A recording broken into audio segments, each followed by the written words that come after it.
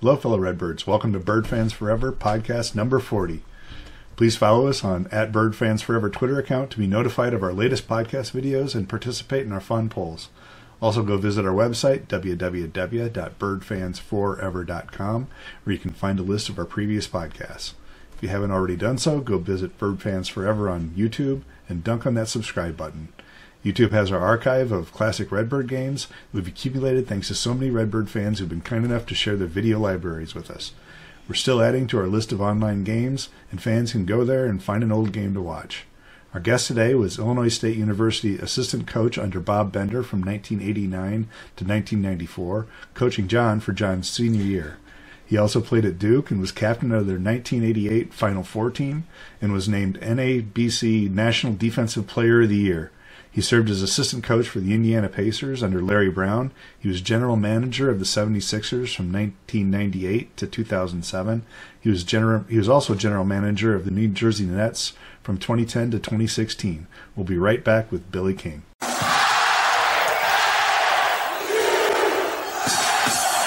And welcome to Bird Fans Forever, episode 40, with my assistant coach, Billy King. Hey, Coach, how you doing? I'm doing good, John. How are you? I'm doing good. This is awesome. I love it when my coaches are on. I get to learn some stuff about how bad of a player I was and that kind of things. Normally what we do, Coach, is we start with how'd you get to ISU? But because of how you got to Duke really kind of leads into how you got to ISU, we're going to be talking a lot about Duke here in this first segment. So how did you get to Duke? Well, it started with Coach K.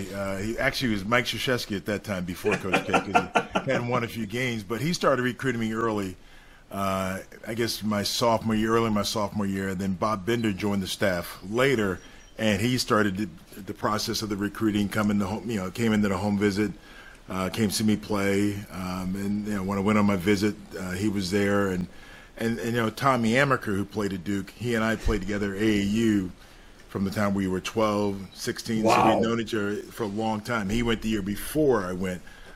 So that was sort of a pull. Once Tommy went, it was like, I want to follow Tommy, and then I liked Coach K and Coach Bender. So it became that sort of trifecta, I would say. That is awesome. Well, we talked off air, so why don't we talk about something I just figured out, and I was talking to Sonny and Gerard and Randy last night, is tell us the three teams you lost to your sophomore, junior, and senior year, because this is just absolutely mind-blowing, right? Yeah. Well, sophomore year we went into the championship game 37-2, and we're playing Louisville. We're heavily favored, and we lose to Louisville. Purvis Ellison, who ended up, they won the championship. We lost in the championship game by 3. To this day, I've not watched that game ever. Really? To this day, and I don't think I ever will watch it again. You actually, Coach, let me interrupt for a second. You played well. I have the footage. Yeah. Yeah. I mean, you played well. Me personally, or you did? You personally played well. Yeah. Your team played well too. But I just made sure I stayed out of the way. We had Johnny Dawkins, and I knew my role. My role was to play defense, get them the ball, and hustle and play hard. And so I was a lot like you, John. But I was a little bit more coachable than you, but I was a lot like you. And then my junior year, because we lose all those seniors, Johnny Dawkins, Jay Billis, Mark Allery, and so we're able to get back to the Sweet 16 in Cincinnati, and we're playing Indiana. So it's the first time Coach K is playing his mentor Bobby Knight in the NCAA tournament. It's a big deal, and they have Steve Alford. We ended up losing that game, and they went on to win the national championship that year. Then my senior year, we had beaten Kansas during the regular season, out in Kansas in overtime, and we had won the regular season. Well, actually, we ended up winning the ACC tournament, beat Carolina 3 times. Got to get that. We beat Carolina 3 times. Beat them over there, beat them at home my senior game, and then beat them in the tournament the week later. And then we make a run, beat Temple in the regional finals. They were in the 1 seed, and we get there, and we end up playing Kansas again in Kansas City, so it really wasn't a neutral site. But they played well. Danny Manning had those guys playing well, and we lose to them, so they were the champions. So my last 3 years of college basketball tournament, we lose to the eventual champions. So I guess it took the champions to beat us each time. Yeah. And when we saw that, I was like, holy cow. So other cool things, Coach, you played in 35 of your 39 possible games. It looks like your junior year, did you get hurt for 4 games and sit out? Yeah, I broke we were playing at Notre Dame, and I broke my wrist the first probably 3 minutes of the game. I fell. I broke it. I knew I broke it. So at halftime, I told Quinn Snyder, I said, I think I broke my wrist. He goes, don't tell anybody. I said, I'm not. I took 2 Motrin, played the rest of the game. In overtime, we ended up losing. And the trainer said the next day, if it hurts, go get it x-rayed in the morning student center. So I couldn't close my car door. So I thought, in my mind, I still didn't think it was really broken. So right. But I wanted to get x-rays so they'd let me practice and keep playing. So I went and got x-rays. And I remember the residents came in, the orthopedic, and he says, you broke your wrist. I said, no, bring the real doctor. You guys just residents. Bring in the real doctor. And Dr. Frank Bass comes in. He goes, well, you broke it. You broke the navicular. And he goes, well, we got the tournament coming up in 2 weeks. So he says, we'll put a cast on and then maybe take it off and tape it up so you can play in the tournament and then recast it when you're not playing. So we went and told Coach K. He didn't even know I got hurt. And he was shocked. So I missed the final 4 games of the season. But the next day after I put the cast on, they realized that they could put a screw in there. Dr. Urbanik, who was one of the best hand surgeons in the world, says, if we put a screw in there, he could be back playing in 2 weeks without a cast or anything. So they called me. I went over there to the hospital. They put a screw in. Wow. I missed 4 games, and I was back playing in the ACC tournament and NCAA tournament. Wow. Yeah. Wow, Coach, that is crazy. So, which I realize now usually should be still 6 to 8 weeks. Shouldn't be 2 months. Absolutely.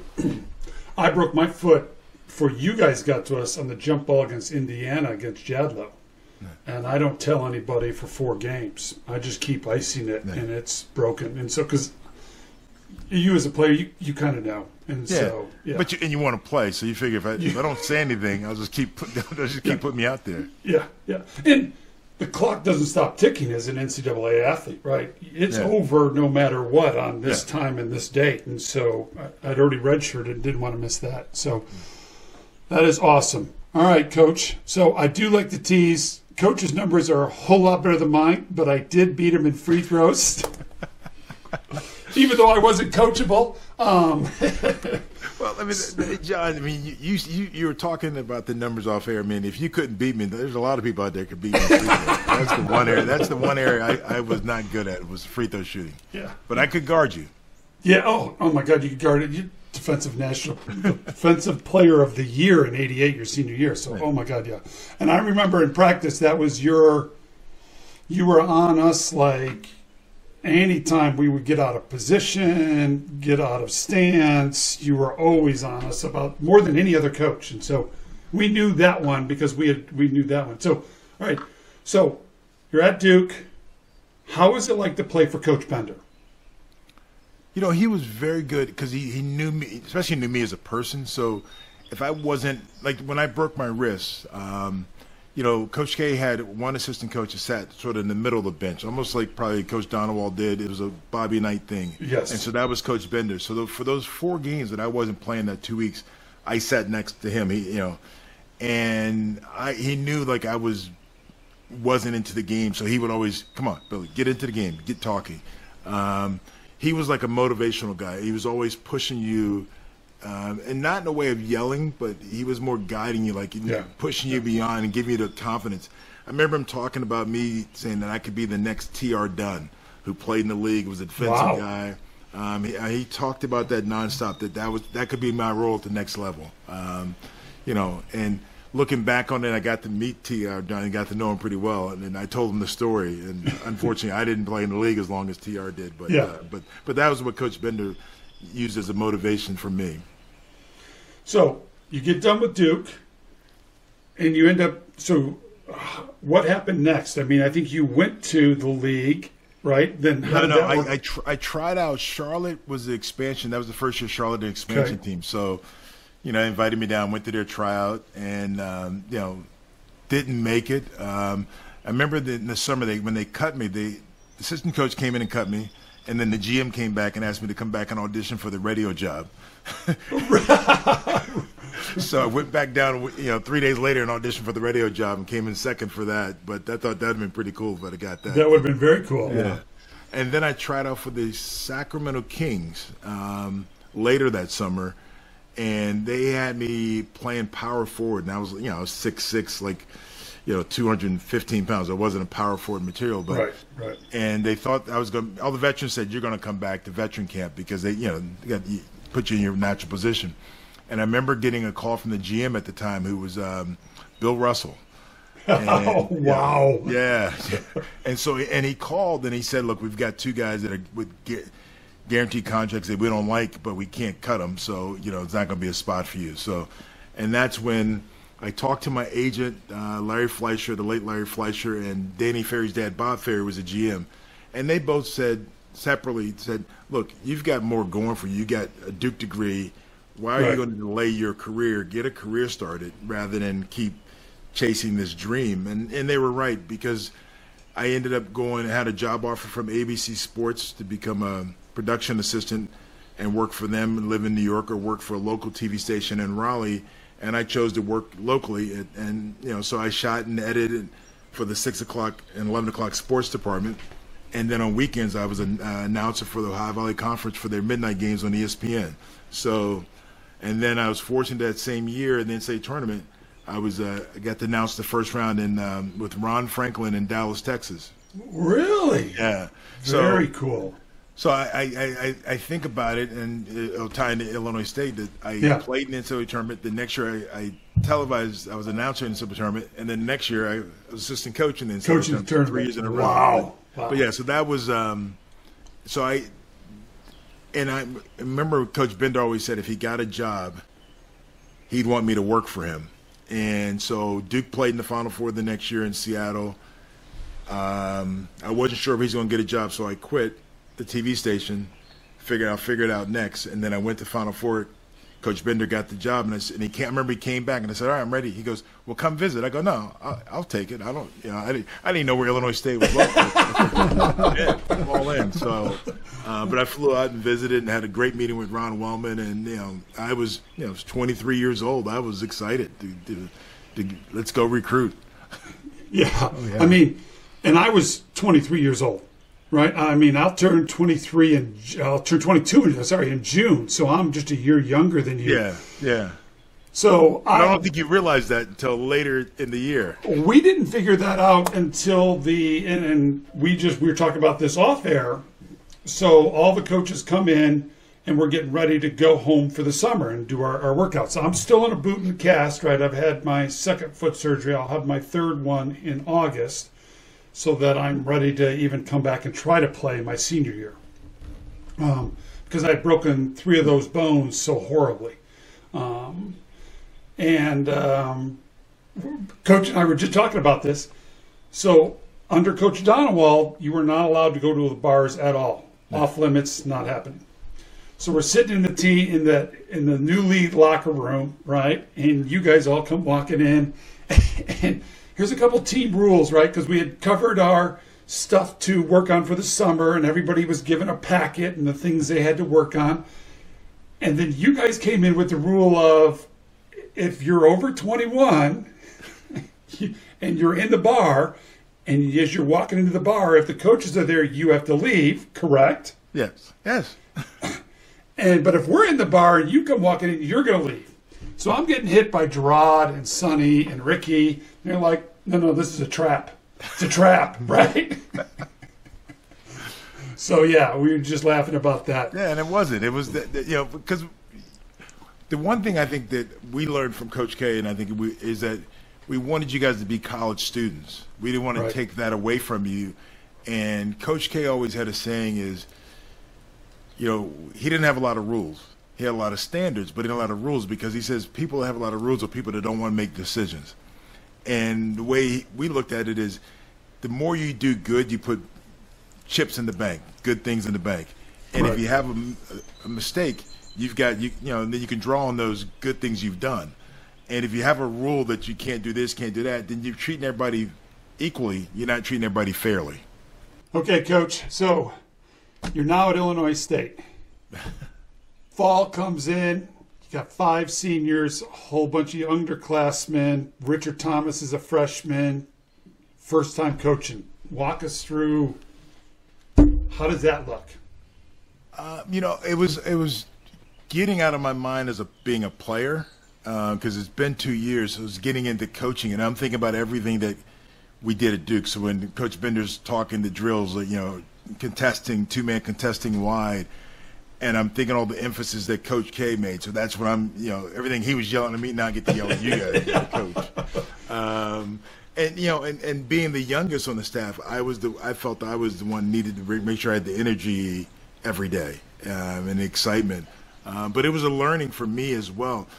Ron Wellman gave me the best advice when I first got the job. I met with him, and he says, being at the level you were at Duke, you've got to realize some of these players may not have that same work ethic and things that you did. We had the work ethic. Yeah, not skill set. And he said, not the talent. Yeah, and he said, as a coach, you've got to be able to then understand that and can't be frustrated with them. You still got to coach them. He says, if you can do that, you'll be a good coach. He says, if you sit there and go, well, they can't do it, and give up on them, then you're not going to be a coach. And that's probably the best advice to make me realize these guys aren't going to be like the same as your teammates or you were at Duke. They're still talented players, but you've got to be able to adjust your mindset. And that helped me along the way. All right, so I've had all the rest of the coaches talk about the fight in the locker room. You come from a legendary program. We kind of talked off air that you guys didn't really have a fight. What's that get you thinking? Well, I had played on AAU teams that had fights with some really talented players that gone on to play at the collegiate level. And I looked at it as, if the fight is about something that's good because you want to win, then it's a good thing. Because, families, you're going to have squabbles and disagreements. And, if your brothers, if you're your brother, you fought before because, it could be over a toy. And so to me, it wasn't from a standpoint of a malicious, like somebody you're being selfish. It was more like it was a challenging thing, and I think it's what the group needed at that point in time. 100% agree. But being honest, I'd never seen it being at Duke. I'd seen it in the AAU environment, but I'd never seen it coming to Duke because I think we were too afraid to get yelled at by Coach K. But I thought that was the moment that really brought us all together to realize either we're going to fold or we're going to come together as a group, which I think we did. Yeah, we did. All right, so you had talked off air. You play in the tournament. You announced the tournament the next year. Yeah. Now you're getting to go against Michigan, the defending national champions, our senior year. So talk about now all of a sudden coaching in the tournament. We're going to Long Beach. Being at Duke, I was spoiled because we never traveled far to go to the tournament. Hello, you're Duke. You're number one first usually. year, I think we went to Texas for the first round. My sophomore year, first round was in Greensboro, so it was an hour drive. The regionals were at East Rutherford, so it was a short hour flight. And then my sophomore year, the furthest we went was, I think, Cincinnati. Then my senior year, the first round was in Chapel Hill, so I stayed in my own apartment. And then the next round was the East Rutherford. So then when they said we're going to Long Beach, I said, oh, this is great. Never traveled much. But, in playing Michigan, I believed we could win because I think as a group, you guys were so mature and and you had this air of confidence about you that, it didn't matter who you were playing, because we had played great teams that year. So you guys, okay, it's Michigan, but we can beat them. And going in the game, to this day, I think about this all the time, John. We were up 3, and they have the ball at timeout. I think it's like 40 seconds, maybe 30 seconds, something like that left. And as coaches, we tried to decide, do we go zone? Because we had been playing man, but they were bigger. We thought, do we go zone to come out different and maybe – because they didn't have that many shooters. We match up the shooters, and sure enough, they worked it, and they ended up in a 3 and tied it up, and then I think they went on to win the game. But I think about that. We should have went man, but then they could have went inside. But that's the thing as a coach. You sit there. I remember we all debated it back and forth, but I think about that because I think if we'd have won that game, I thought we could have won the next one. I think it would have been maybe Loyola Marymount. Well, with Hank Gathers. Yeah. So, But I believe we could have won that next one as well. Yeah, if we could have got by Michigan, I thought we had a chance to get to the Sweet 16. That team was that good. No, and I love that you say that, but man, that would have been a tough one because they were scoring like 190 points a game. Yeah, right? yeah, but we'd have slowed them down. We didn't control the tempo. Unlike Michigan, who played against them, because I had a chance to talk to Fisher 2 weeks ago, and Fisher tried to run with them, and that is the worst NCAA loss in the history of the NCAA. They lost 178-78. They lost by 100 points, right? Yeah, and you couldn't run because they were so well conditioned. To be honest with you, after you guys had graduated, because I don't know if you could have done it, but I studied their conditioning program, Loyola Marymount, and preseason conditioning, and so we implemented that. It was like a lot of 6 a.m. Sprints. We had them on the track doing the sprint work that they did preseason. Wow. No, we did a lot of running. I didn't because I was still coming off that broken foot, and I wasn't allowed to run until October 1st. So all the preseason sprint work, I wasn't allowed to do. I was getting sent to the pool with Ruben and got to swim lots of laps, and so it's the best we could do. So, but yeah. That is awesome. Yeah. Matter of fact, we would do Monday, Wednesday at like 3 o'clock, 4 o'clock, and then Fridays we do 6 a.m. Because that way, if people wanted to go home for the weekend preseason, they could leave and have to stay around. So they weren't happy with me at 6 a.m. being on a Friday. On a Friday. Preseason. You're killing their Thursday night happy hours. Yeah, but I made sure they had good Friday nights, though. All right, so you get done with that season, go into the next one. The next season, you guys, we lose all the seniors, so now we're bringing in the Vandergaards. It's a really young class. William Hamer, Charles Barnes, Chuck Barnes, and Scott Taylor. Scott Taylor from when they were all over. Mike was from Minnesota. Scott was from Boston. Chuck was from Chicago. Yep. Todd was from Quincy.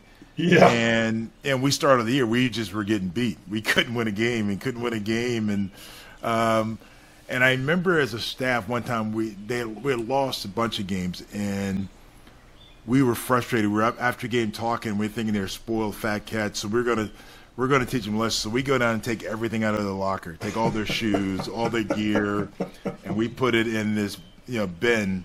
And we we tell them they don't deserve the right to practice in Redbird Arena. So we go over to the Horton Field House and make them practice there. Then we go buy Fruit of the Loom T-shirts and get the old great gym shorts they got to wear, and they had to write their number on with a marker on their shirts.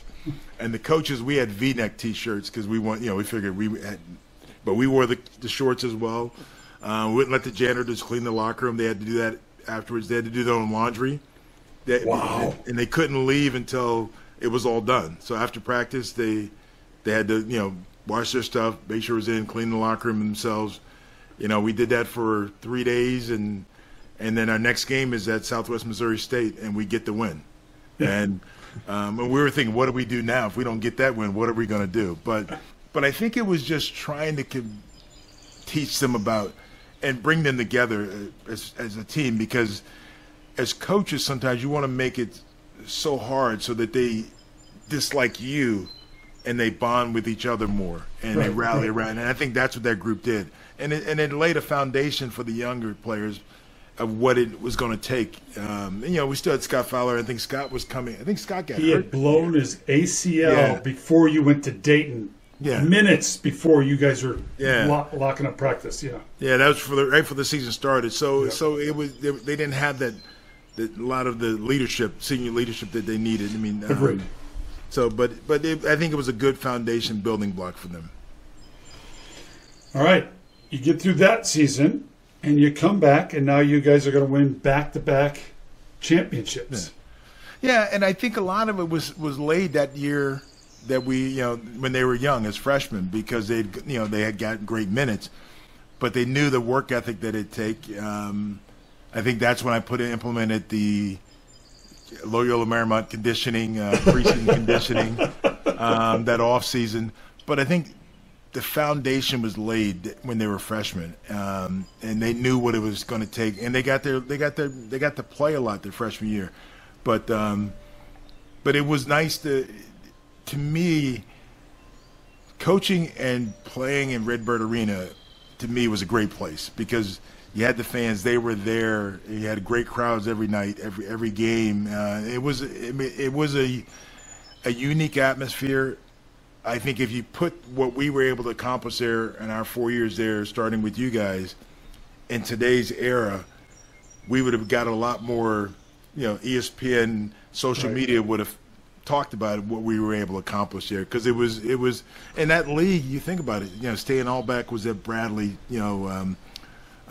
Creighton had can't think of his name. Just Tony Baroni. Yep. Tony Baroni was there. I mean, Ashraf Amayu ended up playing in the league. I mean, there were some good teams in the league. Tubby Smith ended up coming when I was there. He was at Tulsa.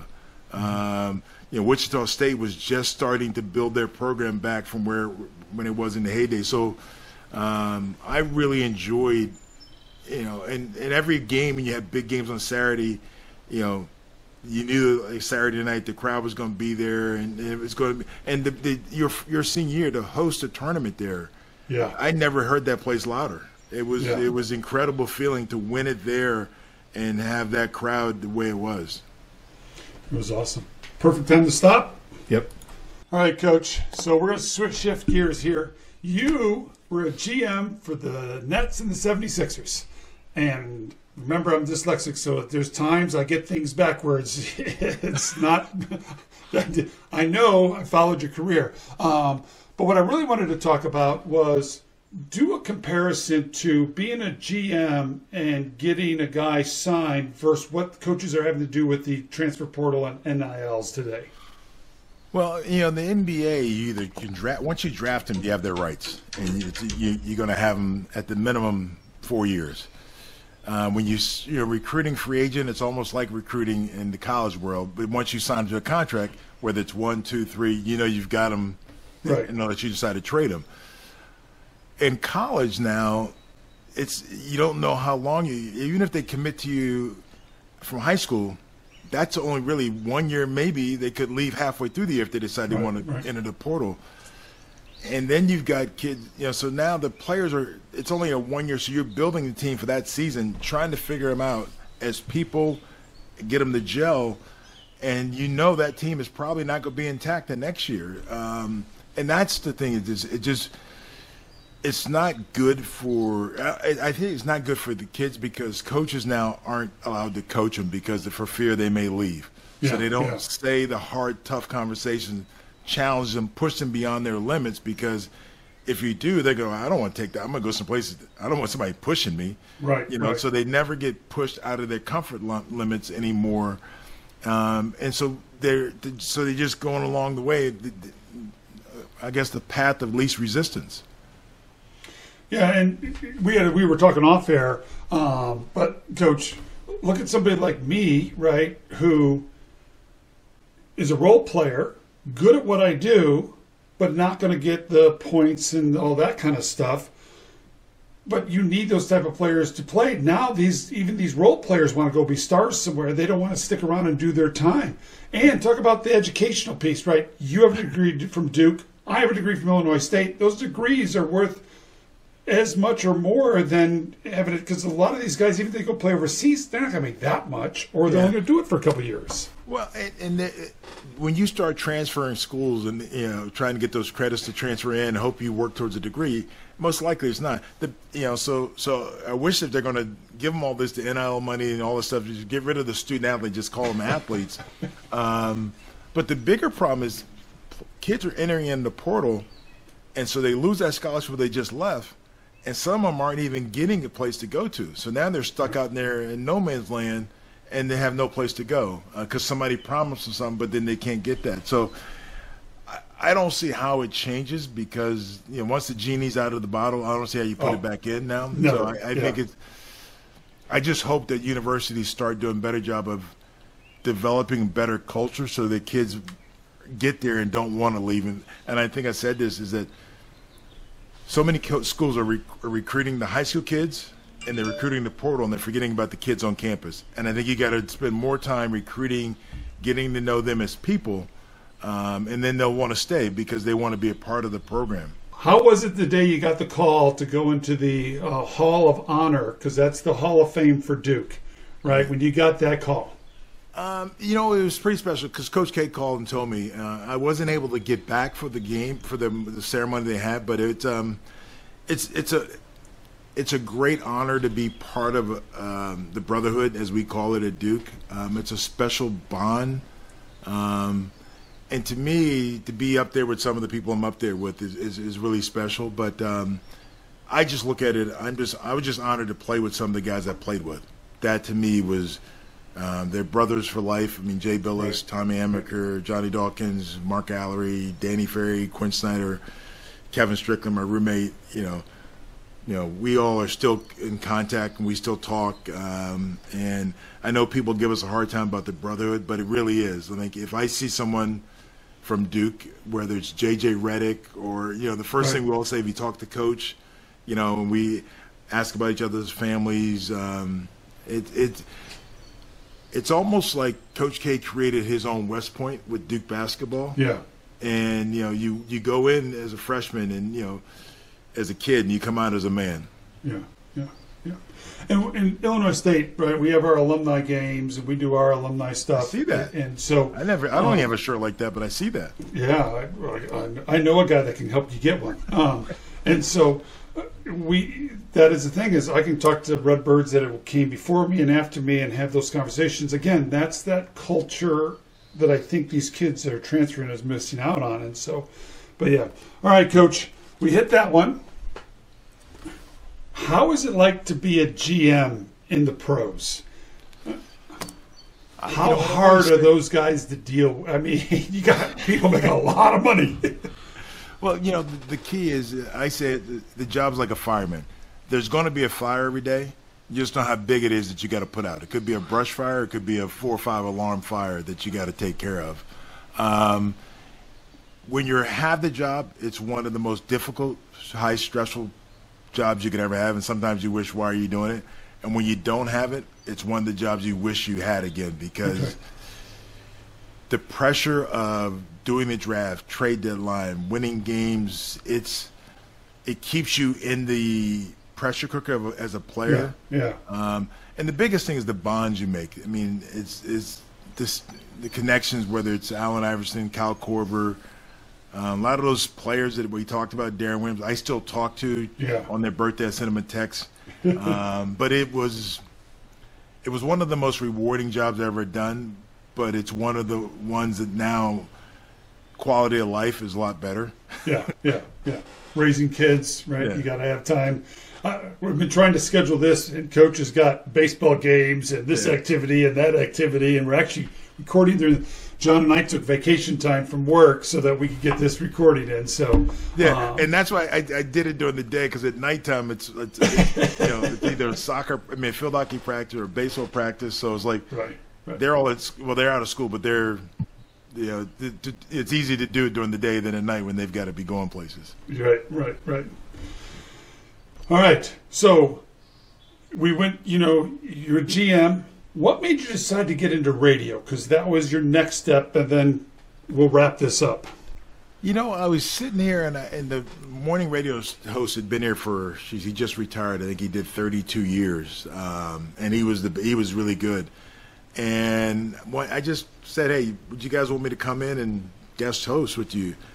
I could talk sports and basketball, whatever. And they go, yeah. And so it was something that it gave me an opportunity to one day a week, go in and talk for 4 hours about sports. And I talk, and I always try to give them a perspective from the front office, whether it's baseball, basketball, because sometimes decisions aren't just made as quickly as people think, or things behind the scenes, like a GM may want to do something, the owner said, no, we can't do it, and the GM is taking the blame for it, because that's what you did as a GM.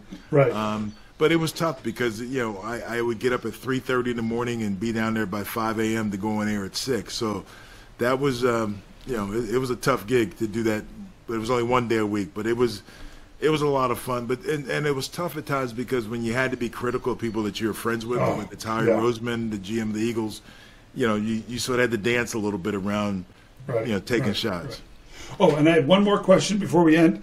Vandegaard had one, and so how crazy, he talked a little bit about is draft day. Yeah. Right? Do you know exactly who's on your board? I assume you know who's on your board, but do you have a pretty good idea who's going to take who, or is it a little bit of a crazy at times? You pretty much, by the time you get to draft day, like we'd rank them 1 through 60.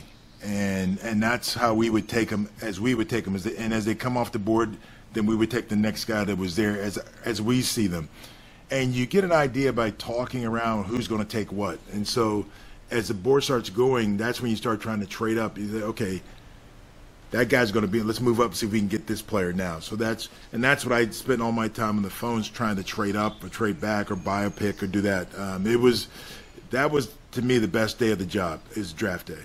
Really? Yeah, Vandegaard said it was crazy, and because he was your scout. Yeah. And he was the one saying, "Hey, I scouted this guy, and I think he's worth this." And and I'd be saying, call so and so to see if you can find out what they're going to do with their pick if they want to sell it. And I had everybody call that team, and then and they's like, "Yeah, how much?" I said, "Give them $300,000 for that pick," and they said, "Okay, we'll take it."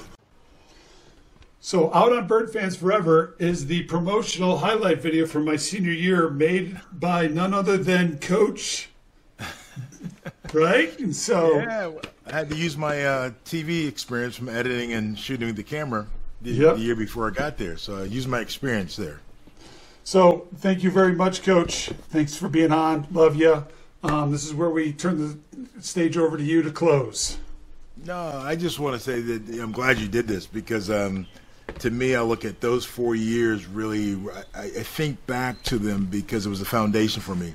Coming out of college, I had worked 1 year, but people I met, whether it's you guys, the players, Ron Wellman, the coaches, Larry Lyons, I still think about the lessons I learned there, and a lot of it I took with me on when I became an assistant coach of the Pacers and other places along the way. And I think back, I probably would say not a week goes by where I don't think back to my time at Illinois State.